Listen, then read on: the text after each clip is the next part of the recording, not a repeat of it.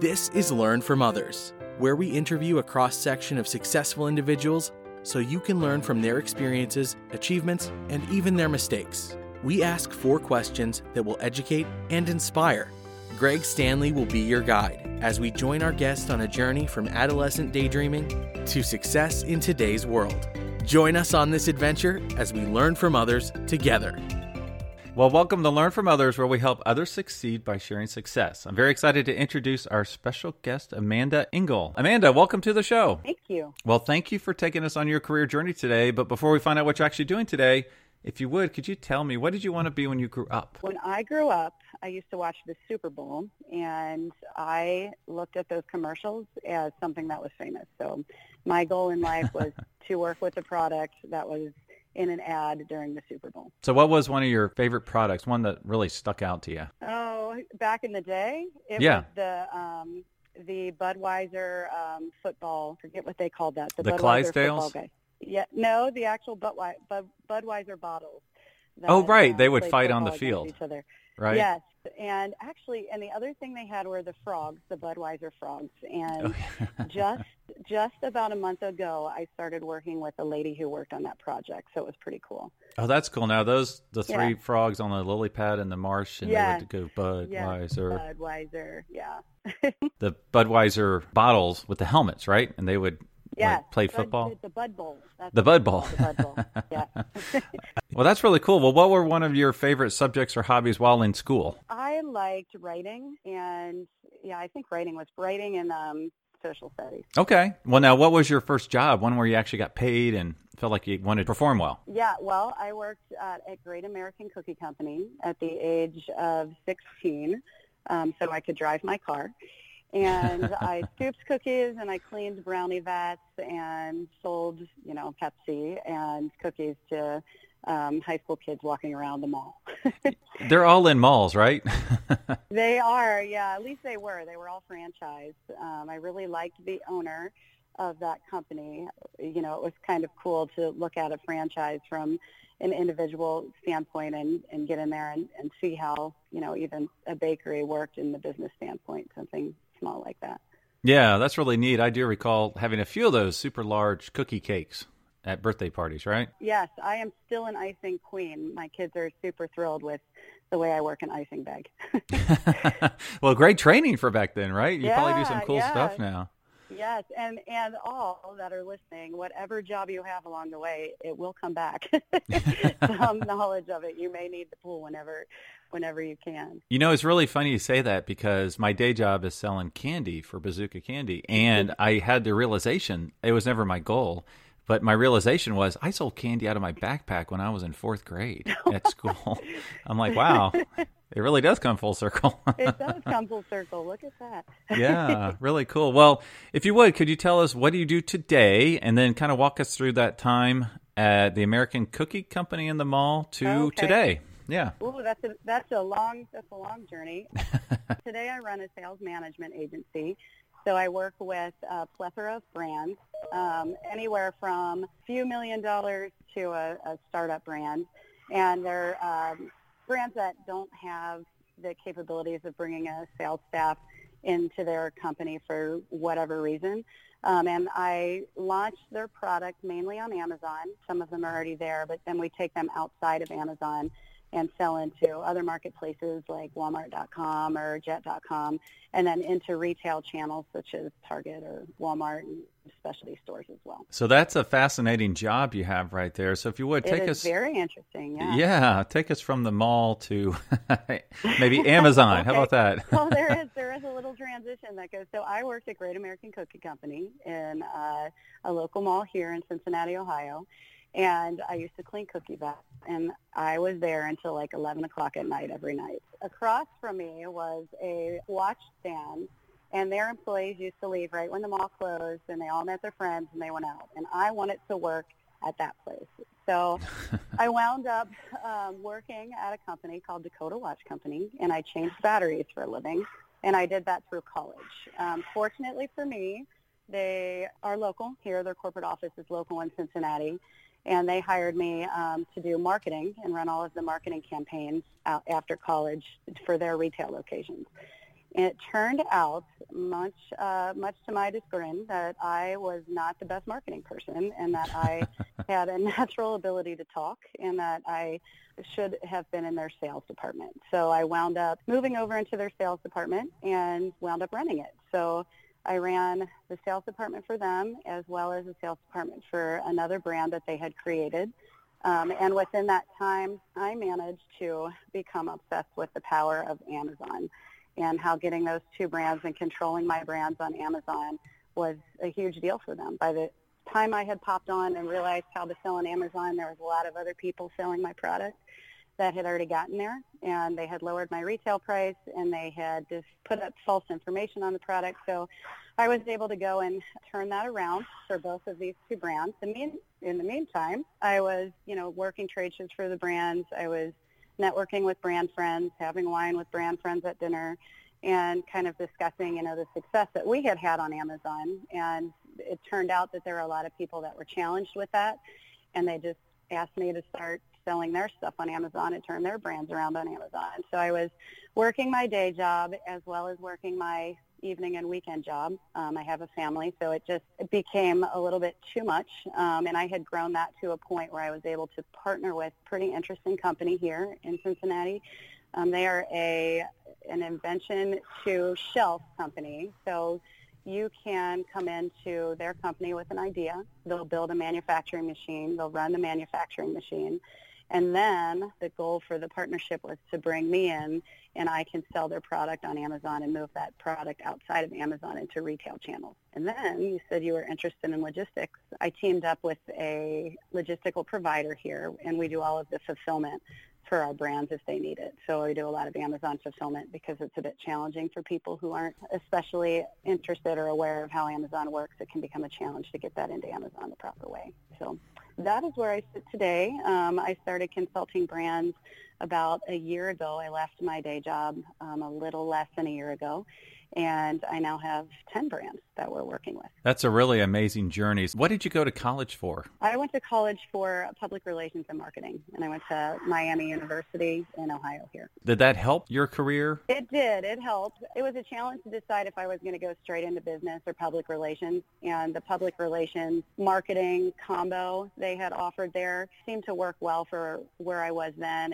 and back to that, I'm going to have a commercial, and during the Super Bowl, it seemed to merge into that pretty well. What it did do for me is there is a lot of writing in public relations. If you are sitting in front of a blank screen and you have a product in front of you and you have to describe that product in a way it's going to sell, the writing element of that public relations program was very helpful for me. Right. There is, on .com sales, it's different than verbal sales. You have to, the images and your words become that salesperson behind the counter. Right. You don't have a chance to talk to them or to build that relationship. You basically have a handful of words. You've really got to bridge a big gap. Yes, there's a handful of words, and there are the correct words to, get found. Amazon uses search terms a lot like Google uses them in SEO. So your consulting business seems really fascinating because I find Amazon somewhat confusing. I mean, I get it. You buy stuff at Amazon. We do it all the time.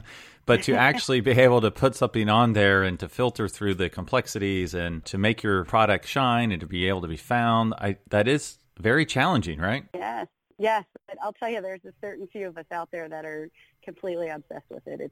It's a geek-like thing for me, and it is a ton of fun, and I celebrate every unit that's sold for my brand. That's awesome. Well, have you had that big Super Bowl moment yet? I would say that Super Bowl moment was walking away and starting something on my own. Doing a startup is really cool. Wow, that's really awesome.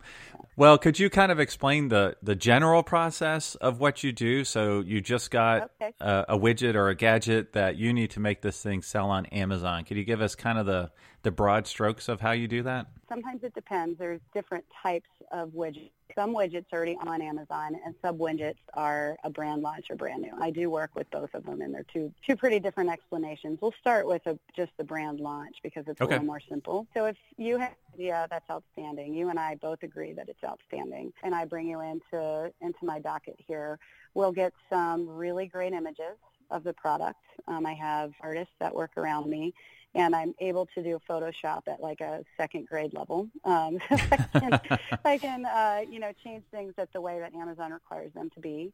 And then you write a really great headline. So the headline has to explain the product, but it also has to be keyword driven.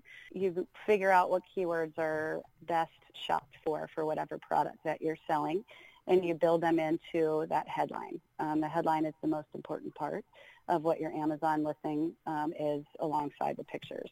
Then you get 5 bullets, and you write 5 amazing descriptions and points of what your product does. So for somebody who doesn't like to write, this seems to be a very challenging, daunting process, but it's kind of like a puzzle to make sure that you're saying the right things at the right time on each of the products that you're trying to sell. And then you can either ship your item directly to your customer, or you can go into an Amazon fulfillment center where you ship a box of your items into an Amazon warehouse, and then they ship to your consumer. And that is called an Amazon FBA program, and that is how you get Prime. So that's how you will, when you shop Amazon, you'll see that Prime status.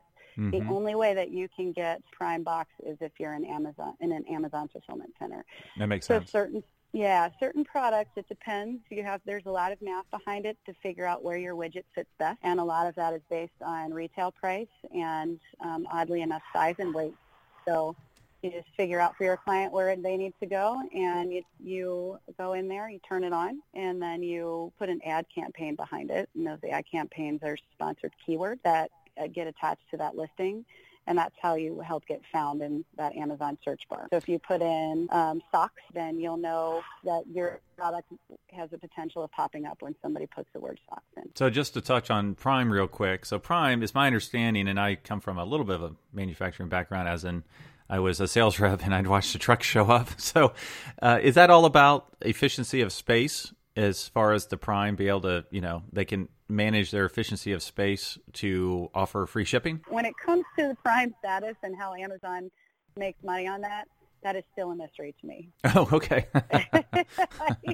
I don't know how they get things as quickly as they get things. Now, what they will do is we'll ship products across the country. So it doesn't all go into one fulfillment center. There's a lot of formulas, I'm sure, that get played into who's shopping where and what certain products should go into, Maine compared to like the facility in Illinois. And so there's a lot of mathematics behind that, I'm sure, and I'm just not sure what they are.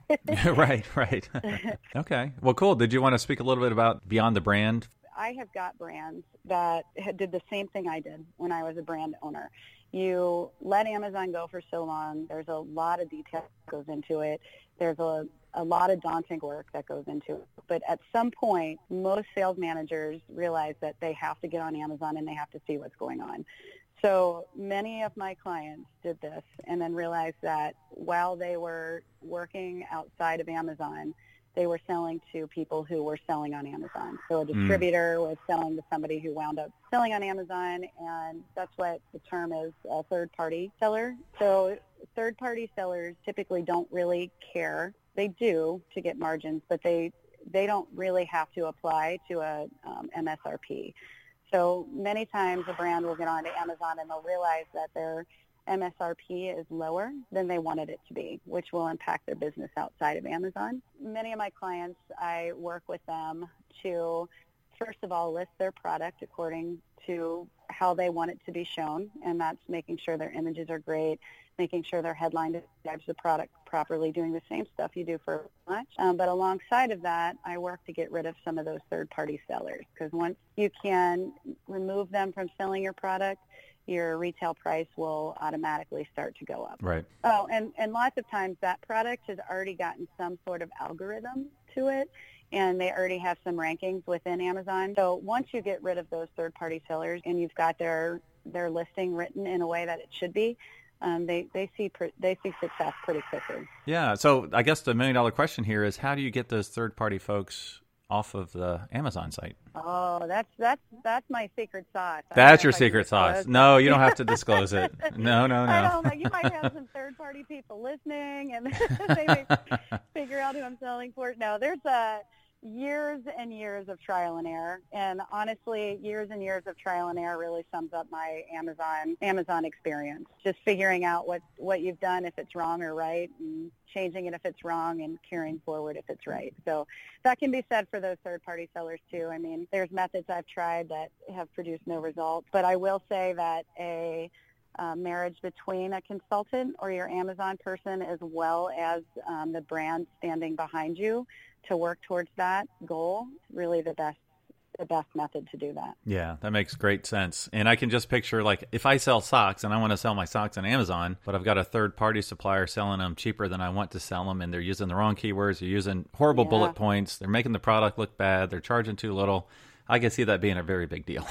Yeah, and Amazon does recognize that. They, in the last couple of years, they have really tried to focus on catering and giving brand owners a little bit more love on Amazon. Their main goal is to always make sure that their shopper, the Amazon consumer, is first and foremost the top priority, and having brands speak about their product is the best way. So if you attach your brand to your seller page, you do get to control the bullets and the images a little bit better, but you don't get to control the price. Awesome. As a reminder, you can check out all previous episodes at learnfromothers.org. So, Amanda, we learned what you wanted to be when you grew up and what you actually do today. So if you could do it all over again, what would you do differently? Oh, I love my old brand, and I love the company that I came from. But I stayed there a little bit too long. I was with that company 20 years, and I loved it so much, and every day was great. But had I have done this a little bit earlier, I may have been a little bit further along at this point. Yeah, great advice. I think a lot of folks are hesitant to take that big jump, and then they look back and wish they had done it earlier. Yes. Well, I come from a generation. My father worked for Procter & Gamble for 35 years. That was a big deal, the longevity in a company, but, self-exploration is good as well. Yeah, totally agree. Well, let's make the assumption someone in our audience wants to do what you do, wants to be a brand development leader. What advice would you give them? Gosh, when you're starting and beginning, grasp onto as many different product categories as possible. It is so fun to learn about different types of products and figure out the selling category within those products. Don't limit yourself to just sporting goods or just socks or things like that. Okay. No, that's really great advice. So are there any current projects you're working on that you would like to share? Yeah, let me think through that. We have a couple cool brand launches that we're working on right now, and I am under an NDA. I can't really go into detail on them, but it's been really fun to take brands from the ground up, and I've been able to do that with the Fisher Group here. And, just to take an inventor with a drawing and to watch that manufacturing machine get built and then to watch it run on the machine and then to know I get to sell it is a lot of fun. And maybe we can touch back when I can actually disclose some of those brand names, and your listeners can go buy them on shelf. Yeah, and that's a great moment for me to say go to learnfromothers.org and sign up for a newsletter. I only do it once a month, so I don't spam anybody. But in that newsletter, I'll have updates such as yours when it's appropriate. So I appreciate that. Yeah. Okay. Well, as with most journeys, success largely depends on reliable transportation. And we don't know each other, but I'm a huge car enthusiast. So could you please tell me, what was your first car? A white LeBaron convertible. And I used to put that top down and drive to work and jam to country music. Wow. That's the Chrysler LeBaron convertible, correct? Probably 1985, 1984. Or something like that? Probably around that time, yeah. 92, I think it was, actually. Oh, a lot newer. Okay. Yeah. Well, that's cool. Well, what's your dream car if you have one? Okay, so my dream car is going to be a pickup truck, a new one, and it's going to be hauling some sort of awesome boat on the back of it. Wow. Okay. An awesome boat behind a pickup truck. Awesome boat, yeah. Yes. Awesome. Well, that's great. Well, one great perk to some jobs is a company car. So if I had all the money in the world, I'd love to buy you a really cool company car based on your job. Now, yours was a lot of fun. Like when I do these, I never know what direction it's going to go in. Yeah. And originally, I was thinking that you worked directly for Amazon, which you don't. So I Googled the best car for the Amazon, thinking, the actual jungle. And that led me to, ironically, a lot of stuff pulled up that Amazon's currently doing with cars, like investing in electric cars, investing in autonomous cars. And I said, no. Right, yeah. So I said, maybe not that. So I Googled the best car for a jungle, and that was SUVs and trucks. So anyways, I kind of did a hybrid of the both. So what happened is Amazon's invested $700 million in this new company called, Rivian. So have you ever heard of the Rivian SUV and pickup truck? I have not. Okay, so I hadn't either. And it's really cool. It's brand new. They're really kind of cool looking. I'll send you a picture. So I picked for you a 2020 Rivian EAV, which actually stands for Electric Adventure Vehicle. And yeah, their theme is Keep the World Adventurous Forever. So this actually aligns with exactly what you just said, which usually doesn't happen on these. Very cool. Yeah, it's all electric. It's really cool looking. They have a pickup, a sport ute. They're like 0 to 60 in 3 seconds, and they have 400 miles of range. So I will send you the information, and that's the truck I would get for you if I had all the money in the world. Well, and did you know that Amazon is, it wasn't named Amazon to begin with. It was named something, and everybody thought it kind of sounded like Cadabra is what they were going to call it. And they wound up naming it Amazon because of the Amazon River, and how big the Amazon River was, and that's how that got there. So. Well, cool. Well, thank you so much for taking on your journey today. All right. Thank you. Well, good luck to you. This is a very cool podcast, and if my contact information's up there, and there is somebody who wants to learn, we do have an internship program here. Anybody who may be, in the area or even wants to write off-site, if it's not in Ohio, I'd be willing to listen. Well, thank you so much for taking us on your career journey today. All right. Thank you. Thank you for listening to Learn from Others, where we help others succeed by sharing success. Where will our next adventure take us? Subscribe to find out. If you know of someone who has a cool career story or occupation, contact Greg through Instagram at Greg Stanley LFO. That's GregStanley LFO. And we will see you soon as we learn from others together.